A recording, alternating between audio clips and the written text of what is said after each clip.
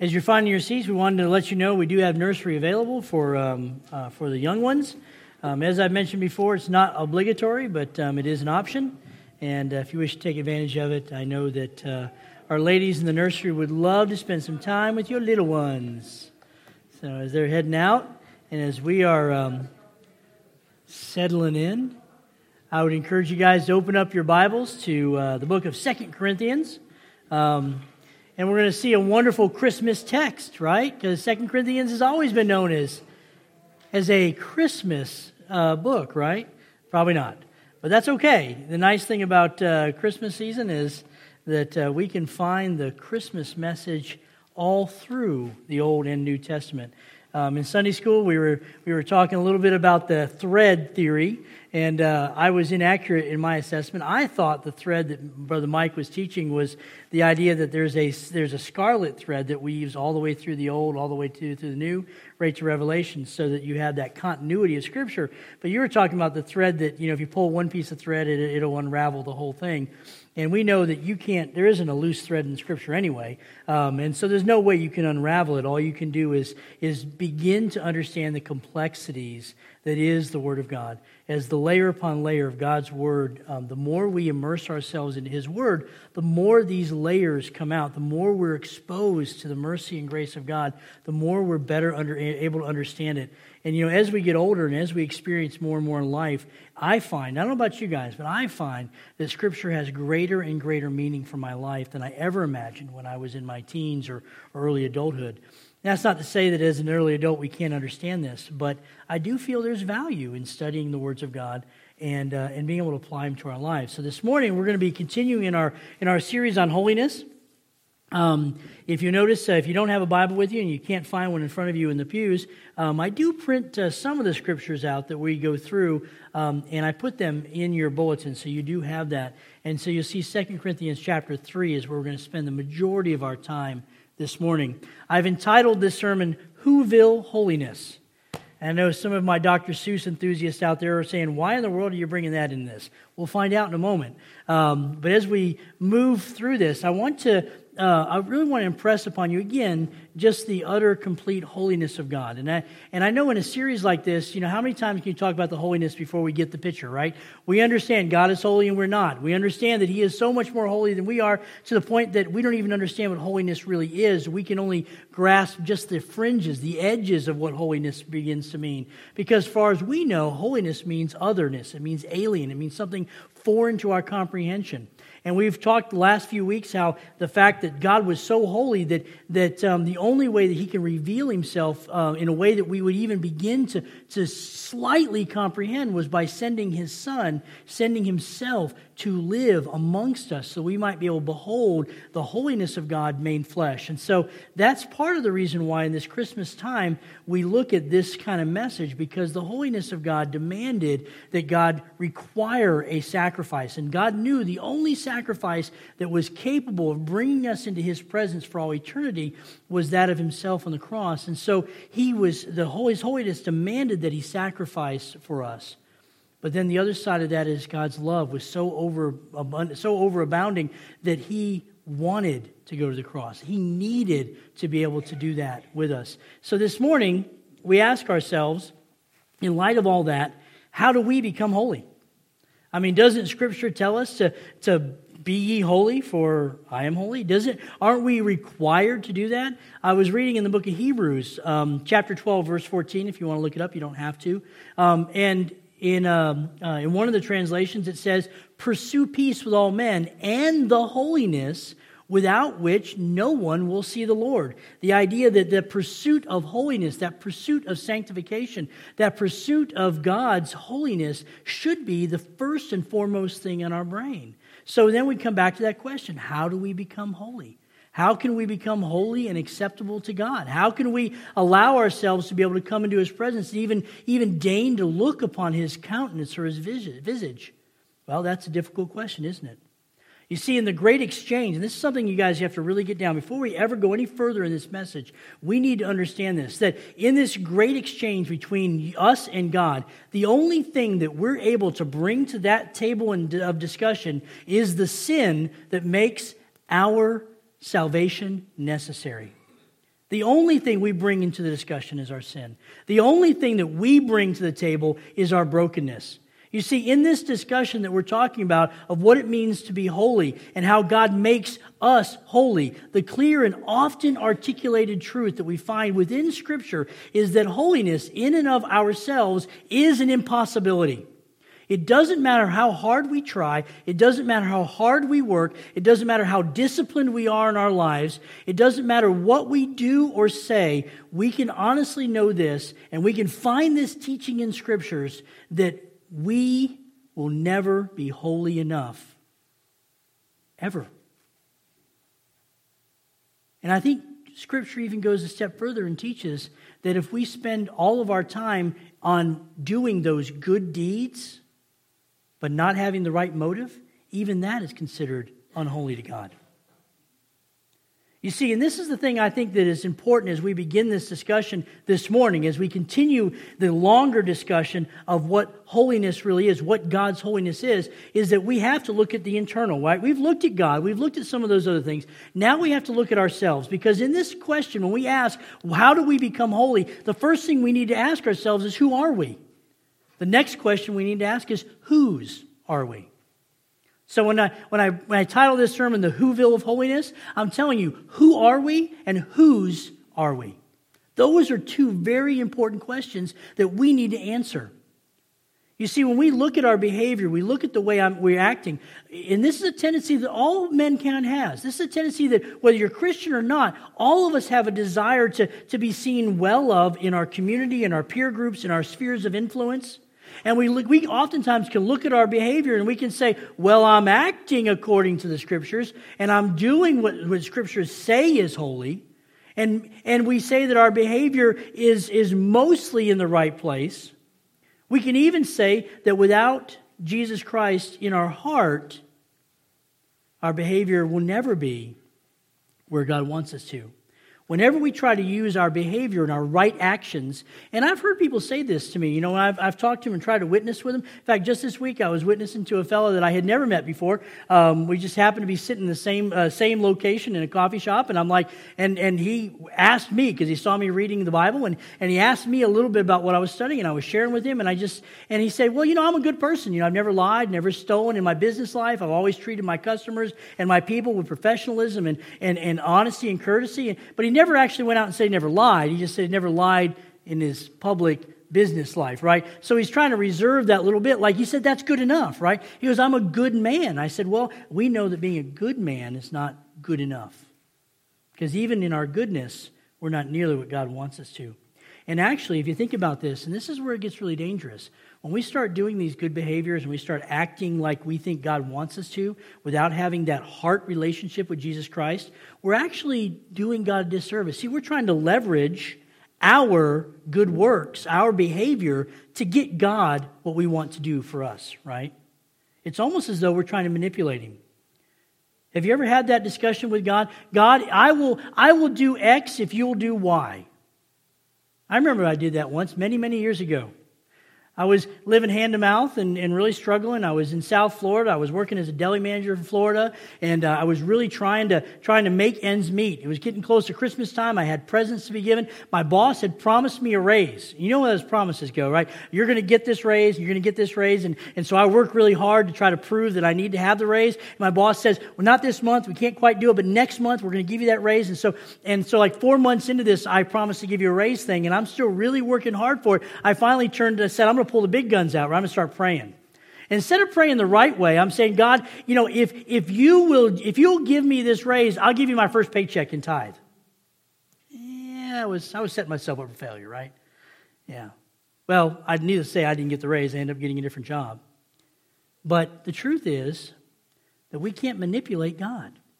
He doesn't need anything from us. He wants things from us, but He doesn't need it from us.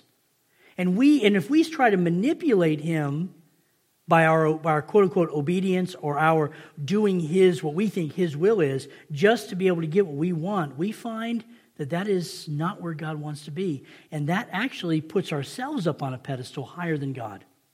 And that's not where God wants us. Now, Paul is dealing with many of these things and issues in the Corinthian church. We know that 1st and 2nd Corinthians is a tough 2 books. We also are fairly certain that there were actually 4 letters written to the Corinthians by Paul, and of which we only have 2. Some of the other discussions that we have are alluded to in 2 Corinthians as well as the end of 1 Corinthians. And we get the idea that there was a huge discussion and fighting that was going on between Paul and the church there in Corinth. And they were obviously not doing what God wanted them to do. And Paul was trying to call them out. So in that discussion, Paul is now coming into chapter 3, and he's bringing out a discussion that needs to happen. Now, in light of this, I want you guys to understand what we're going to read here in a moment. It's all in the context of talking to a church that's dysfunctional, in families that are not doing well. Paul is trying to build them up. But there's something also really amazing. We talked about in Sunday school layers in Scripture. You know how sometimes you have to go a little bit deeper to see things the way in more clarity. We have to understand not only what's being written, but who wrote it.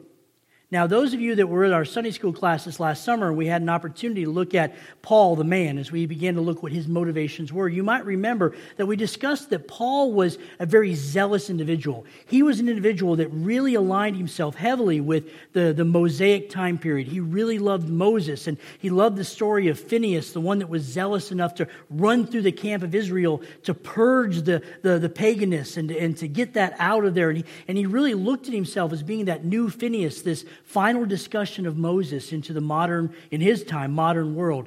And so all that couched in the same respect that Paul was like this rabbi beyond excellence, okay? He makes some of the greatest theologian minds that we have today look like kindergartners. And the way he's able to layer in discussions in ways that I've read Paul most of my adult life, and I'm still finding things new. And so this week, as I was reading this, all of a sudden I got this tweak in the back of my mind. You guys know I'm a bit of a mystic. I like to look for connections throughout all of Scripture. And I'm reading this, and I'm thinking, I know he's having discussion about Moses, but what discussion is he really having? And then I took Exodus 34, and I put it next to 2 Corinthians chapter 3. And I started to read one, and then I read the other. And then I read the other one, and then I went back to 2 Corinthians, and then I went back to Exodus. And I'm looking at the two of those, and it occurred to me that what we're reading in chapter 3, verses 1 through 18, is an extended commentary from one of the greatest theologians that's ever walked this earth, as he expounds and expands Exodus 34 in a way for us that we're able to apply it to our lives, not only in the days of the Corinthians, but also today.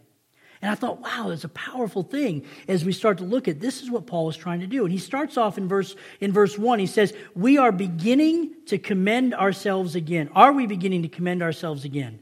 Or do you need some letters of commendation to you or from you? You are our letter written in our hearts, known and read by all men, and being manifested that you are a letter of Christ, cared for by us, written not in ink, but with the Spirit of the living God, not on tablets of stone, but on the tablets of human hearts. And so he begins to lay the foundation for the discussion that's going to come on. And as soon as he throws out tables of stone, every Jew on the planet is going to say, oh, my ears are perking up. What is he going to say? How is he going to bring this out? Is he going to discuss the law? Is he going to discuss Moses? How are we going to bring this out? But look what he says. He starts off right in the beginning. He says, are we beginning to commend ourselves? You know, the word there that he's using doesn't really mean, it means commend, but not in the same English way that we're using it nowadays. He's talking about this is the word actually means to stand together. It's an opportunity for someone to come alongside. Back in those days, they didn't have the internet, obviously. They didn't have all the ways that they can communicate. Nowadays, you want to know somebody. Like, we got people in the congregation, they're professionals, and you want to know more about their professional life. The easiest way, rather than calling them and talking to them, is just to Google them, right? How many times have you Googled people in the congregation? You probably ought not do that. I don't know if that's a good thing. You may actually learn things you don't want to know. Because nowadays, in our social age, it's amazing what you can find out on the internet. And you know, kids, I just want you to know, everything you put on the internet, it doesn't go away.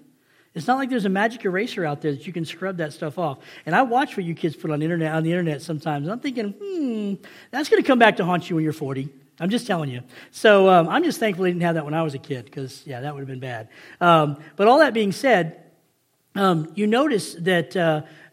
they needed to have these letters of introduction. And oftentimes, when a new person would come into a community, they would bring letters of introduction. And I got to thinking about this. A letter of introduction is only as good as the person writing it. If we brought somebody into this congregation and we had little Delaney who sits in the back with her mom, if she were to write a letter of introduction for one of you guys, and it would be nice and colorful, I'm sure she used markers, and she'd probably have some pretty stickers in there, maybe a unicorn or two thrown in, a nice piece of artwork, and she would give you this nice letter of recommendation.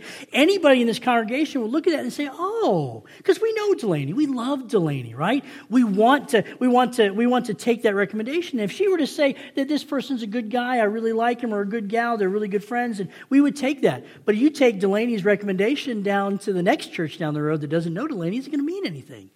No, of course not. They're going to look at the childlike handwriting and they're going to say, "Really? This is the best you got? I don't think I'm going to let you work here." Well, in the day in Paul, the same thing together. Letters of recommendation were needed. And when somebody came into a new community and they had a letter of recommendation, they had to have somebody of quality behind it. And so Paul's trying to basically say, he's laying out this experience. He's saying to them, the letter of recommendation that you're asking for, who stands next to us, is not you. It's not the apostles in Jerusalem. It's not all these other individuals that are mere men. The one that stands beside us that gives us the greatest recommendation is Jesus Christ. He's the one that wrote on your hearts and mine how we are going to be carrying forth the ministry of Christ to you. Look what it said in verse 3. Being manifest that you are a letter of Christ. Now, I tell you, there are preachers that can just preach that passage, that portion of a passage for the remainder of the day. We can just sit here all day long and talk about how we are the letter of Christ to a world that desperately needs it. And I wonder, is that letter drawn in crayon and marker with little fuzzy stickers of our unicorns? Or is it a serious treaty that's going to get people to listen? I think sometimes our letter is a little torn and frayed, and we don't bring Christ out like we need to the world. But look what it says. It says that this letter is not written with ink. It's written by the Spirit of the living God. I love when Paul breaks out these words, the Spirit of the living God. It just brings everything back into perspective. And then he talks about not on tablets of stone, but tablets of the human hearts, because he wants to know where we're at. So not only is he invoking Moses, but he's also bringing Jeremiah chapter 31 in. We've already preached about that a few weeks ago. The idea that Jeremiah 31 is that new covenant that he promised was going to be written on the hearts of mankind. So Paul is bringing all this in as the excellent rabbi that he was and being able to apply it to the situation that's at hand. And he says in verse 4, such confidence we have through Christ towards God, not that we are adequate in the New American Standard, not that we are adequate in ourselves, but to consider anything as coming from ourselves. But our adequacy is from God. When you look at that word adequacy, I hate that. I was looking at the different translations, and none of them really do this word justice. The word in Greek is hikenu. It means to reach out with the hand, right? And I was trying to figure out how that applies to what God is trying to say here to us and how we are adequate. Not that we are able to reach out with our hand, but that God is able to reach out with His hand to us. And that's the key that we want to look at here.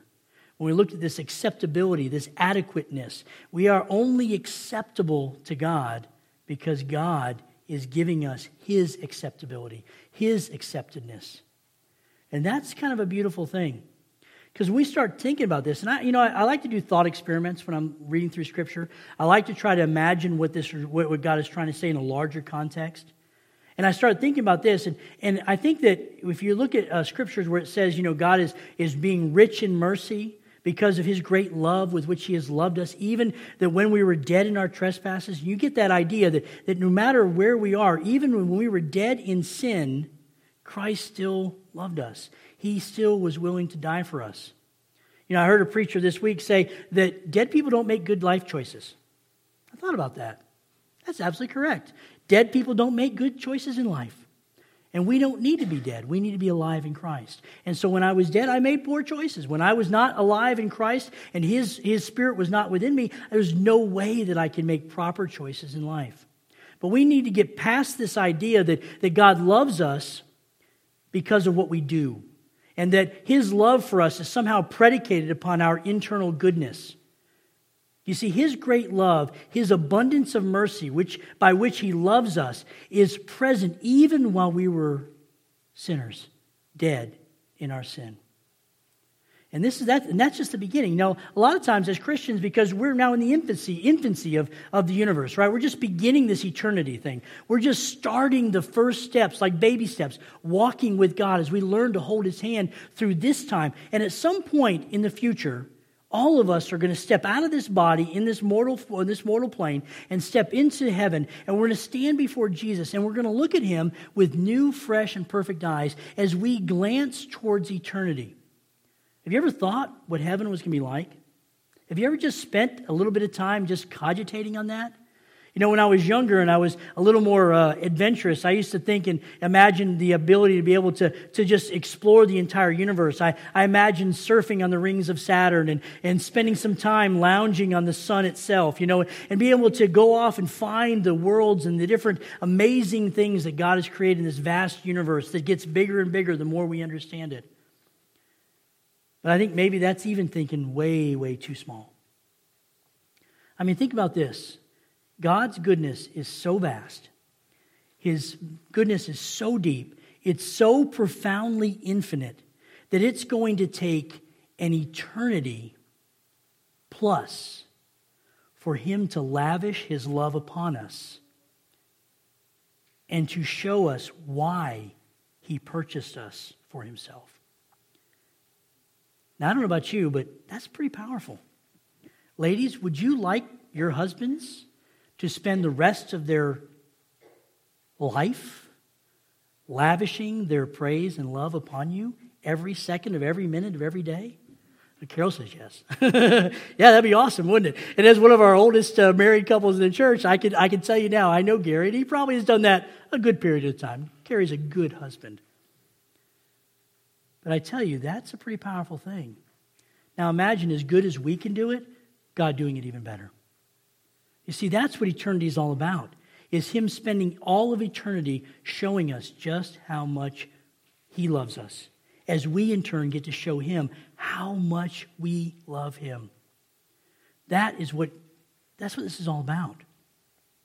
And so we see this in verse 7. He continues on. He says, "But if the ministry of death in letters engraved upon stones came with glory, so that the sons of Israel could not look intently upon the face of Moses because the glory of his face was fading as it was, how will the ministry of the Spirit fail to be even more with glory?" So we see here that Paul is bringing these if-then statements. He's trying to show us he's moving in a standard way that rabbis did this. He would go from the lesser to the greater. He's showing us that this was okay, but it wasn't nearly as good as what it's going to be. He's showing us the small in contrast with the large. And he says that here, how can these letters engraved by stone? He's invoking Moses. He's invoking the tablets. He's talking about that moment in time where Moses went up and spent time with God. He was spent so much time in the presence of a holy God, the holiness that was so powerful amongst him that even Moses spending time with him caused himself to absorb and reflect the glory of God, the Shekinah glory. And he came down from the mountain and his face was shining, his clothes were shining, everything about him was glowing,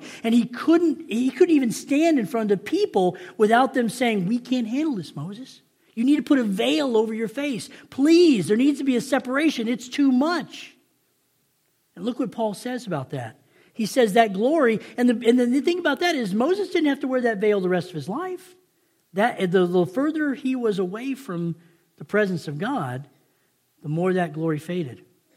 Now there's something that can preach right there. I mean, think about it.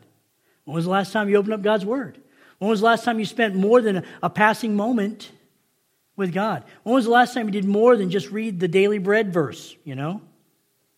Think about it. The longer we spend away from the presence of God, the more that reflected glory fades. And that's what Paul is saying about Moses right here. And he says, how can that, as glorious as it was, beginning to fade, will the ministry of the Spirit be so much more when it comes to that word glory? That word glory in Greek is doxa. It is used multiple times. And I want you guys to think about this. I know some of you say, well, why are you bringing up Greek again? We don't speak Greek. We're English. We're American. I know that. I get that. But you have to understand that the Bible was written originally in Greek, right? And we've had translators working tirelessly to give us the absolute best translation. But the one thing that I notice when I'm going through Scripture and passages like this is when I see words repeated, that is the Holy Spirit saying, pay attention. And when you see a word repeated, you need to know what is being repeated. Why is it being repeated? How is this going to impact me? And the word glory is repeated over and over and over again in this passage because Paul wants that to sink in. He wants us to think about the glory, not the glory that fades, but the glory that's incorruptible, the glory that comes only from having God within our heart and soul as we live out the fulfilled prophecy of Jeremiah 31:31. When he says that in the last days, I will write my law on their hearts. They will know me. They will call me their God. I will call them my people. That is a powerful prophecy. And when Jesus stood up and he said, this is the new covenant that's going to be ratified with my blood, these apostles were living in that time. They knew they were living in the days of Jeremiah 31:31. And we are too. And we see that now, that if the ministry of death, as he said, it was not good enough, it was the ones that was given on letters. And you say, well, what does that mean, ministry of death? Are you saying the law was death? Is Paul like an antinomian? Is he against the law? Is he against the first 10 commandments that were in the first 5 books of the Old Testament? What is Paul actually saying? Paul's basically saying exactly what we have preached for a number of years. And that is that the law does one thing really well. It highlights the fact that we can't keep it. And that we are sinners. And that no matter how good we are, we can never measure up to the love of God. And so Paul was saying that if you follow just the law, and you do your best to be externally clean, but you never deal with anything that's within your heart, you never take that moment to move beyond the physical, you never move from the mental right here into the heart, you never deal with that heart problem that's in your soul, no matter how good you look on the outside, you're going to step into glory, you're going to stand in front of Jesus Christ, and you're going to say, I want in. He's going to say, I don't know you. The thing is, we don't preach nearly enough about hell in the pulpit. Not in this one, not in any of them. Truth is, heaven is a beautiful place. We've talked about that. But the opposite of that, hell, that's not a place you want to send your worst enemy. I would never want to see anyone go to hell. I hear these phrases on television and popular media as people just passively throw that word out. Go to. I'm thinking, are you listening to yourself? Maybe you just don't know what you're talking about. You don't really want anybody to go there. Paul's talking about that here. He says there's 2 directions here. There's the glory that is the uncorruptible glory that is God, and then there is the opposite side. That is death, destruction, and hell. Verse 9, he goes on, for if the ministry of condemnation has glory, has doxa, has glory, how much more does the ministry of righteousness abound in glory? What he's saying is once we have the Holy Spirit dwelling within us, once we have that power flooding through our body, not our power, not our righteousness, nothing of ourselves, once we have that energy source that's now dwelling within us, we can now move and everything we do begins to have the kind of fruit that only the glory of God dwelling within us can bear. For indeed, verse 10, for indeed, what had glory in this case has no glory because of the glory that surpasses it. Basically, there's no way that our glory can ever compete with the glory of God. Look at verse 12. And I know we're marching through this, and I appreciate your patience as we continue to work at this. But it says in verse 12, it says, therefore, having such a hope. I was in the store not too long ago in Safeway in Soldotna. I was buying a soda, and I heard this person come in right in front of me. They were just there, and the cashier did one of these things. Hi, how you doing? And she goes, horrible. And then the cashier was like caught like a deer in the headlights. What do I say now? And then the woman saw the silence as an opening to continue to share her story. It's amazing how people continually want to share their story. And she went on to say how she's pulling her kid out of school, she's leaving the state, she has no hope, the state is horrible. And she was just listing all the pain and anguish and sadness that has dwelt within her in a 3.5 minute spiel that just left you like going, how do I respond to that? I had the opportunity before she left to hand her my card, and I said, if you'd like to talk, I'd love to talk to you. But she didn't really want to spend time to talk, and she took the card and left. I don't know her name, but I know Jesus does. But this is the world we live in, a world that has no hope. They have no way to move beyond themselves. Therefore, having such a hope, we have that hope. We use great boldness in our speech. And we are not like Moses, who used to put a veil over his face so the sons of Israel would not look intently at the end of what was fading away. So he's coming down from the mountain. And the most amazing thing is he comes down, he's shining, he's got the tablets, he's he's wanting to hang out with everybody. And even his brother Aaron was afraid to come near him. There was this degree of separation. They didn't want to come close. They were scared. But look at this. We don't have to worry about that. There is a boldness that the Holy Spirit gives within us that allows us to be able to come into the presence. So we're not like Moses, who has to veil ourselves so that we can be amongst the commoners. We don't have to do that. The glory that's within us is so powerful and so amazing that we can stand it, we can handle it, and then we can use this glory that God has given us to be His hands and feet into a world that needs it. Verse 14 says, but their minds were hardened. They being the children of Israel, much like the world around us today. And until this very day, at the reading of the Old Covenant, the same veil remains unlifted because it is removed in Christ. It's only when we come to Jesus Christ that we're able to truly understand more of the mysteries of the New and Old Testament. It always makes me chuckle when I read, especially this time of year. Christmas time always brings out the crazies in the theological world. And there's a lot of individuals out there that have all these highfalutin degrees from all these wonderful seminaries like Harvard and beyond. And they know the Word because they've studied it, right? It's their career. They've made a living at this. But they don't know the author that wrote the words. They just know the words. And they'll get into all these really weird esoteric discussions. But what it really comes down to, they don't really know Jesus Christ. They don't know the author. And so the veil is still over their eyes, and until the Christ removes that veil, they'll never understand it. The Word of God is foolishness to those without the Holy Spirit. Verse 16. Verse 16. But whenever a person turns to the Lord, that veil is taken away. And now the Lord is the Spirit, and where the Spirit of the Lord is, there is liberty, there is life. Freedom. Freedom. In America, that's one of our biggest virtues. It's one of our biggest things that we prize above all others. Since my time here in Alaska, I've noticed that there is something unique about the Alaskan spirit. The idea of self-sufficiency, liberty, the desire to be away from any kind of oversight and control. And if you don't agree with me, just drive out to Nikiski. You'll see them.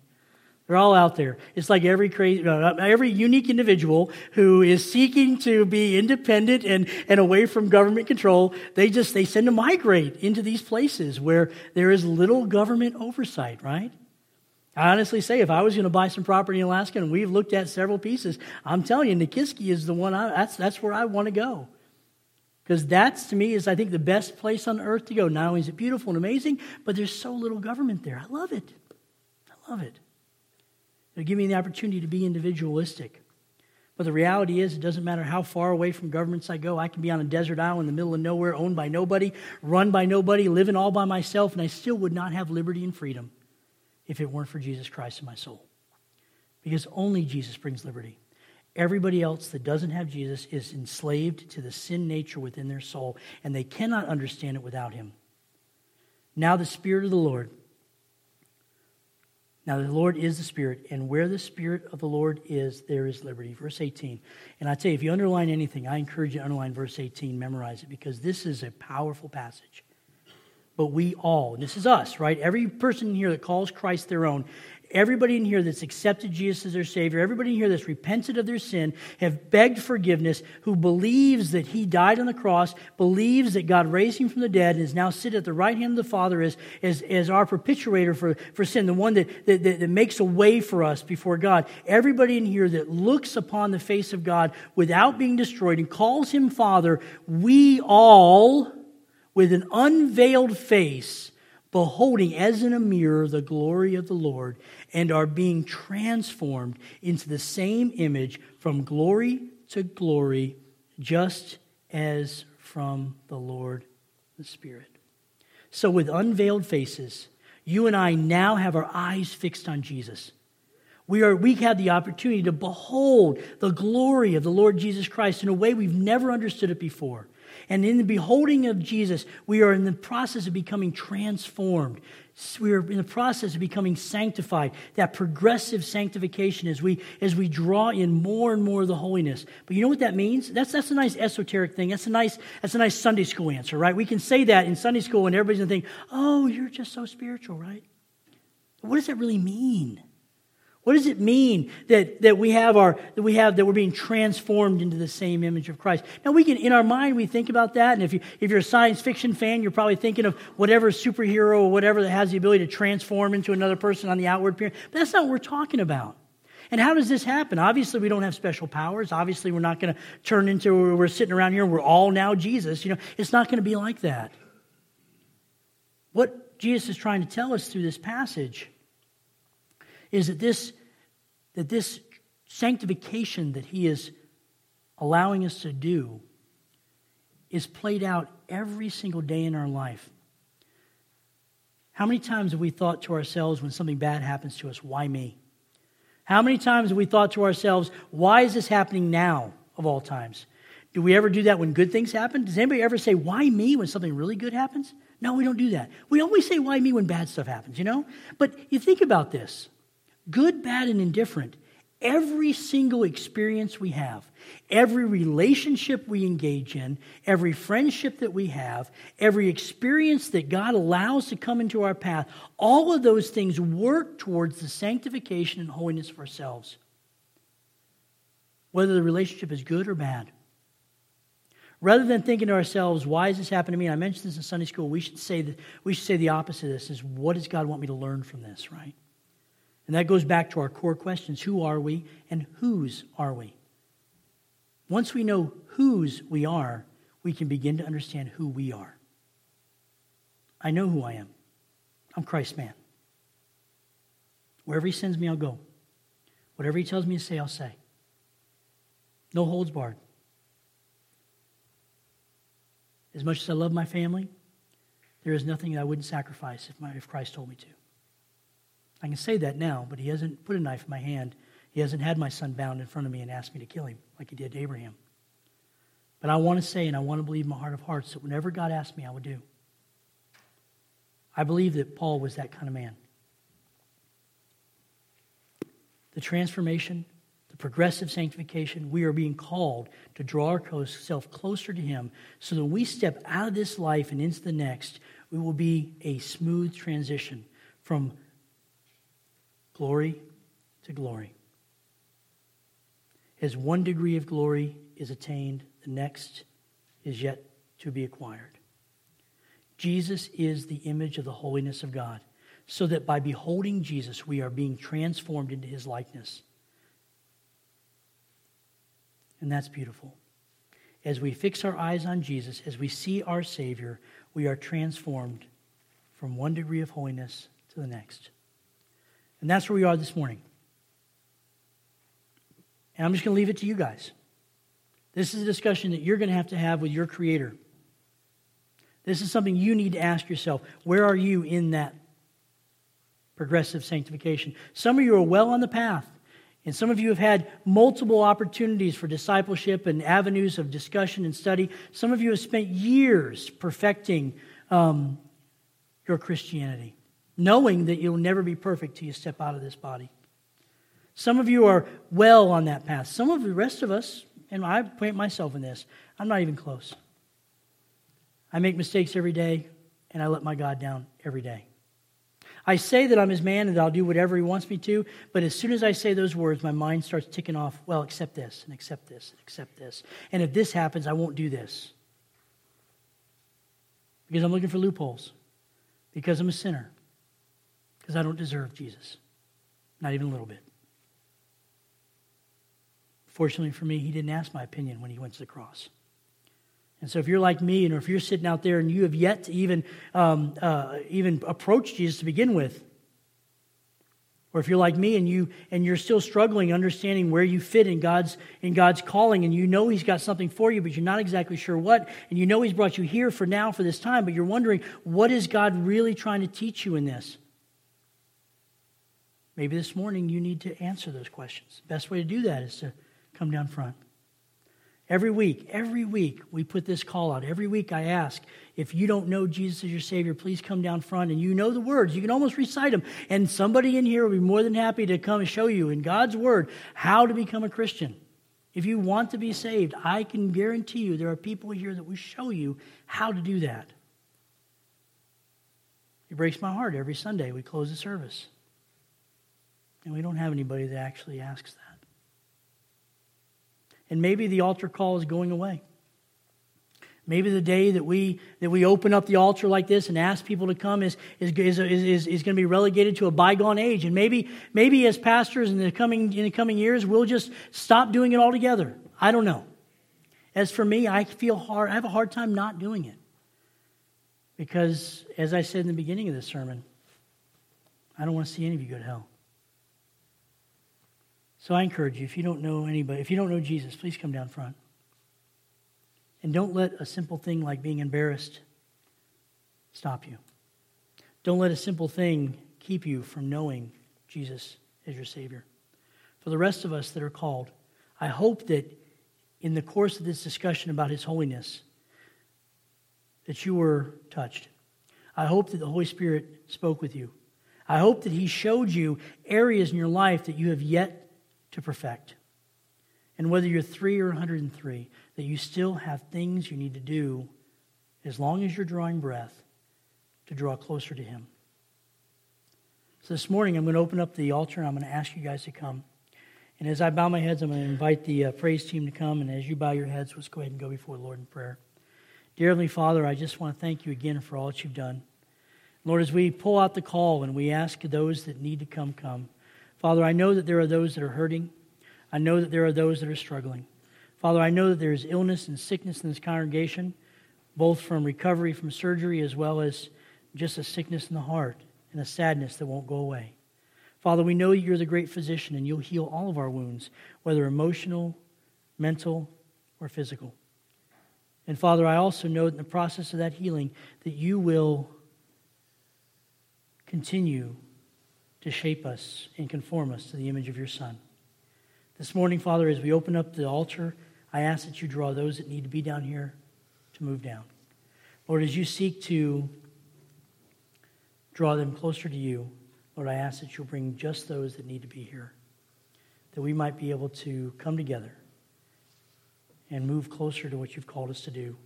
And Father, no matter what happens this morning or in the days to come, allow each and every one of us that are here that love you and called according to your purpose for us to take a message of holiness, the holiness of you and your Son, to a world that has no hope and needs it beyond a shadow of a doubt. Lord, we ask this now in the name of your Son and our Savior, Jesus Christ. Amen.